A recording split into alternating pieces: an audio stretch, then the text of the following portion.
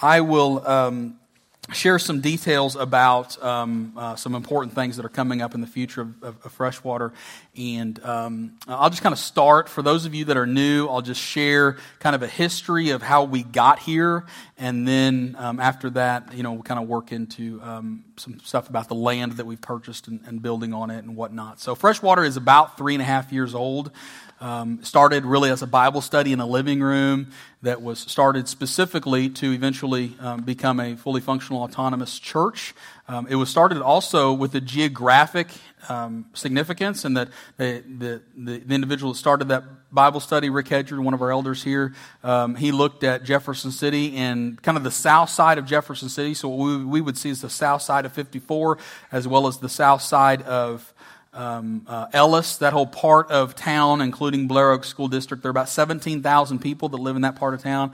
And at the time, there was no evangelical church. So if you were Catholic, you had a church to go to, or if you're mainline Protestant, you had a church that you'd fit right in. But as far as an evangelical church, there wasn't one present. So the idea was that we were going to plant a church in that 17,000 people. There are lots of churches all over town, but that was kind of a part of town that had grown quite a bit, but unfortunately churches hadn't been started. So we're meeting originally on Wednesday nights and then Sunday mornings at Calvary Lutheran High School on B Highway, headed into Wardsville. I'm very thankful that the Lord allowed us to meet there. And then we've been meeting here. We are 2 years into a 3-year lease. So we've been here for just a little bit over 2 years, and we're very thankful for this facility, and that God has provided it for us. But it became pretty obvious fairly quickly that this facility was not going to last as long as we originally thought that it was going to last. As you look around, the first service was much more full than this one, and we just knew that, hey, we're going to have a plan to skedaddle out of here eventually, and started praying about that, and eventually settled on a piece of property that is really just over the hill from here. So if you get on B Highway headed south into Wardsville, it's that first stoplight. That's the intersection of B Highway and Lorenzo Green and Tanner Bridge, where it all comes together. And we settled on making an offer on a corner right there. So 22 acres we ended up purchasing this last year. When we first cast that vision to the church, I was thinking, well, we'll throw that vision out there, and $250,000 was the price tag that we settled on, which was significantly less than what they'd been asking. And I thought, we might raise, a couple, $50,000 or something, and then we'll take out a loan for the rest, and we'll be paying this off for the next 3 years or 5 years, so that eventually down the road we can plan on building a facility. But y'all gave too much money, and shame on you. So when that came around at the end of the year to close on that, we raised at that point, I think, $270,000, and now another $10,000 or $20,000 just came on top of that. So yeah, so good job. So then right there in December, we got to close on that property, that 22 acres, debt-free, with an excess of, $30,000 or so at this point in that same account. So what happened there was, I thought, remember in my mind, we'll be paying this land off for 3 years, 5 years, whatever, and then I don't have to worry about all this building stuff for that long, and maybe Jesus will come back and I just never have to worry about it, okay? Praise God.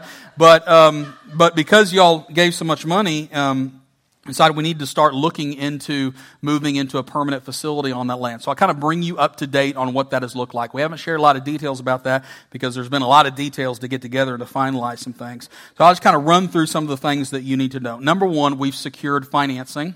So I say that we've secured financing. We don't know exactly how much the building is going to cost, but we have a rough guess according to an architect, and we've got several banks in town that have offered us loans, and they say we very much qualify by their standards to handle that. So we're thankful for that. We're still trying to decide exactly which bank we're going to go with, but that's a praise God thing, and that we've got that pretty much lined out. And when I say that we've secured financing, I will just remind you, if we haven't had this discussion in the past, if you and I haven't, that whatever building we throw up is going to be very similar to this building. So we're not talking about the Taj Mahal. We're not talking about, a lot of really nice church buildings in town. We're not talking about that. We're talking about pretty boring, okay? Amen for boring. Concrete floors, probably open ceilings, metal building, something relatively cheap for us. And also, that's just a result of what I personally believe about buildings. I don't believe that a building has to be anything fancy. I believe it's a place for us to gather on the Lord's Day and to help us accomplish our mission. But ultimately, it's not. You are the temple, by the way. You are the temple of the Holy Spirit. God lives in you. God no longer dwells in buildings. So we don't look at buildings like that. We look at it, as a place for people to gather.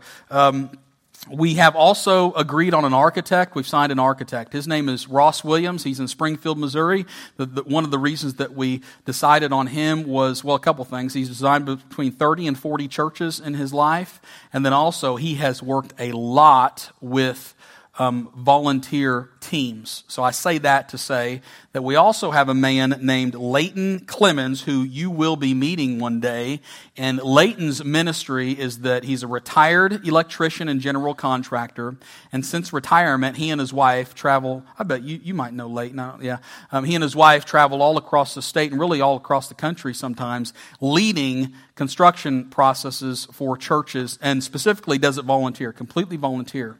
So what he'll do is when the time comes for us to begin this building process, he will move to Jefferson City, he and his wife, and he will live here from probably Sunday afternoon or Sunday evening to Thursday night, something like that.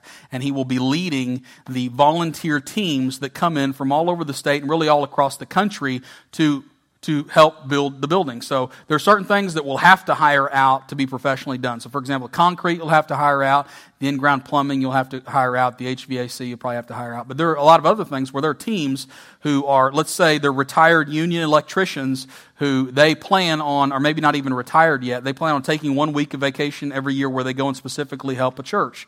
So we might have a team come from Alabama who's going to take care of the plumbing.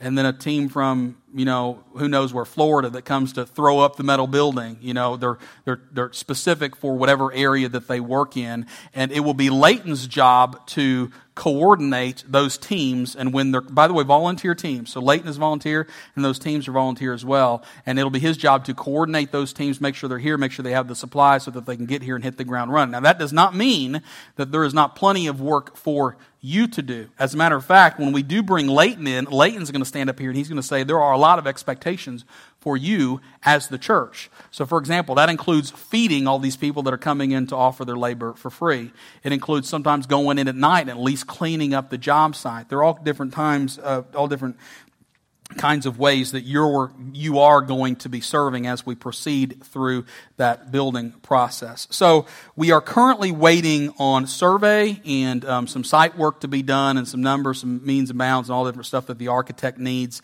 And then after the architect gets that information, he can begin planning the building and working with the geological engineer to decide exactly where it's going to lay and where the parking lot and all of that stuff. But here's the deal. He anticipates that all of that should be done, including the city saying, yeah, you can go ahead and proceed with your plans by something around mid-July-ish, which means that mid-July-ish or late July-ish, we could be potentially, if everything goes perfectly, breaking ground, which is really exciting. So we're looking at summertime, most likely, is when we will be breaking ground. And if everything goes perfectly, we could potentially be in this building by Christmas. By Christmas of this year, which you realize is right around the corner, the year before you know it. Now, that's a perfect date if everything goes perfectly. It could actually be, Easter of 2018, which really is not very far away either. So it's going to fall around somewhere around that, Christmas, Easter, something. But I'll tell you what, for those of you that have been here any length of time whatsoever, we've been here 2 years and 2 months, and it has flown by. Absolutely flown by. And I'm sure that, this next year is only going to fly by quicker with everything that's going to be going on. So there are a couple things that I want to share with you about this, and then I'll pray and we will be done. Well, let me just kind of say it like this.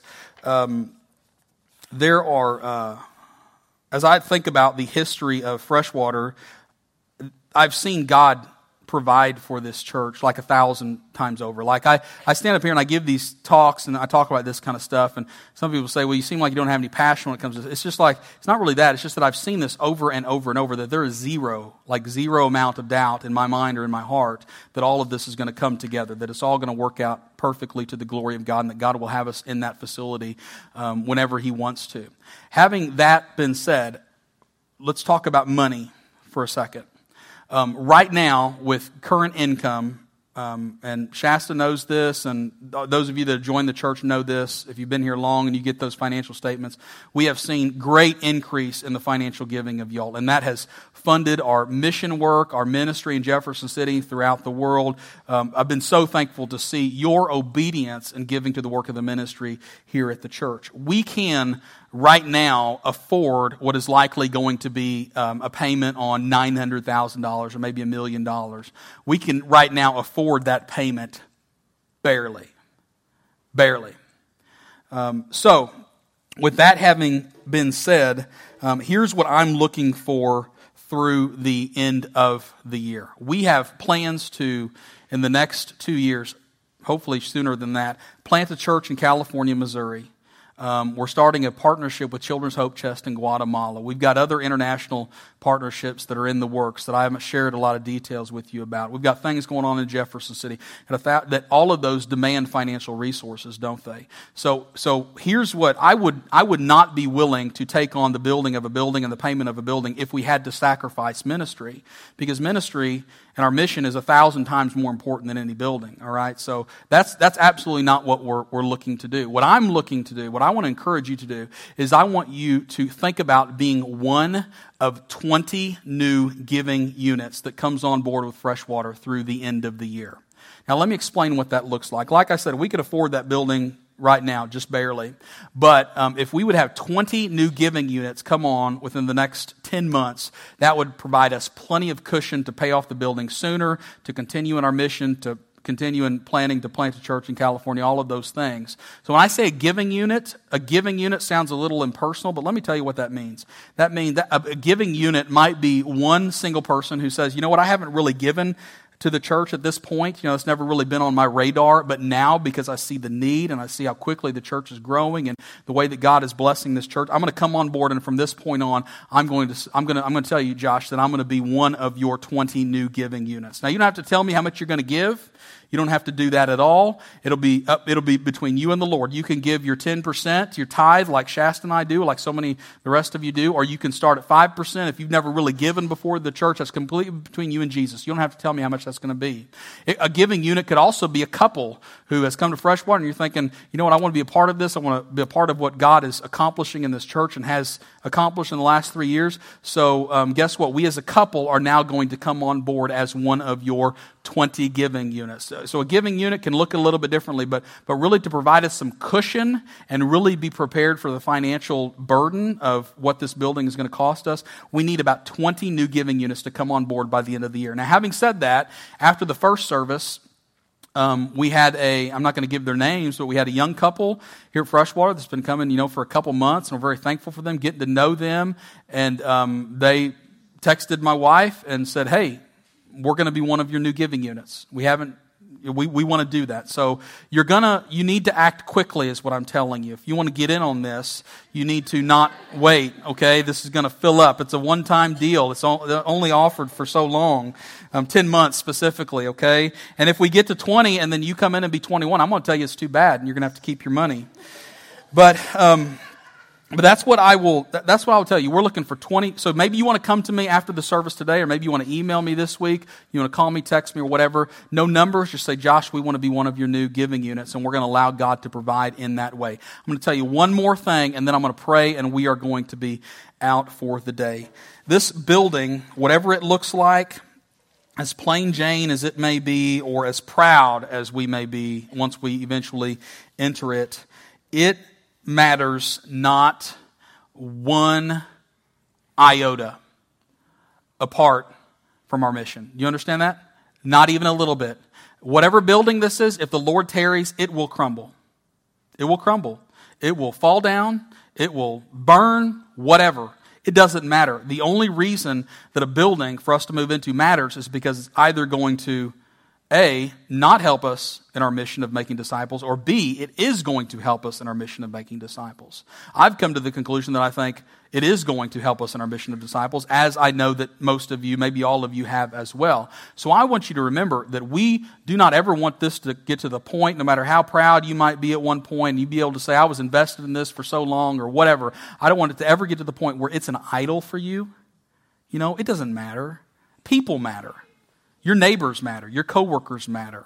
Your spouse matters. Your children matters. That's the only reason that any of this matters, okay? So I'm going to pray for us, and after I pray, we'll be dismissed for the day. And if you've got any questions about this or comments or jokes as well, I love funny jokes or whatever you want to do, you can just email me, Joshua at freshwaterjc.com. By the way, Mitch, wherever Mitch is, thank you, Mitch, so much for leading this week. Hey, right there is Mitch. Thank you so much for leading. And Brooks got another week off, so we're very thankful for you, Mitch, and Katie for sacrificing your husband today on the Lord's Day. So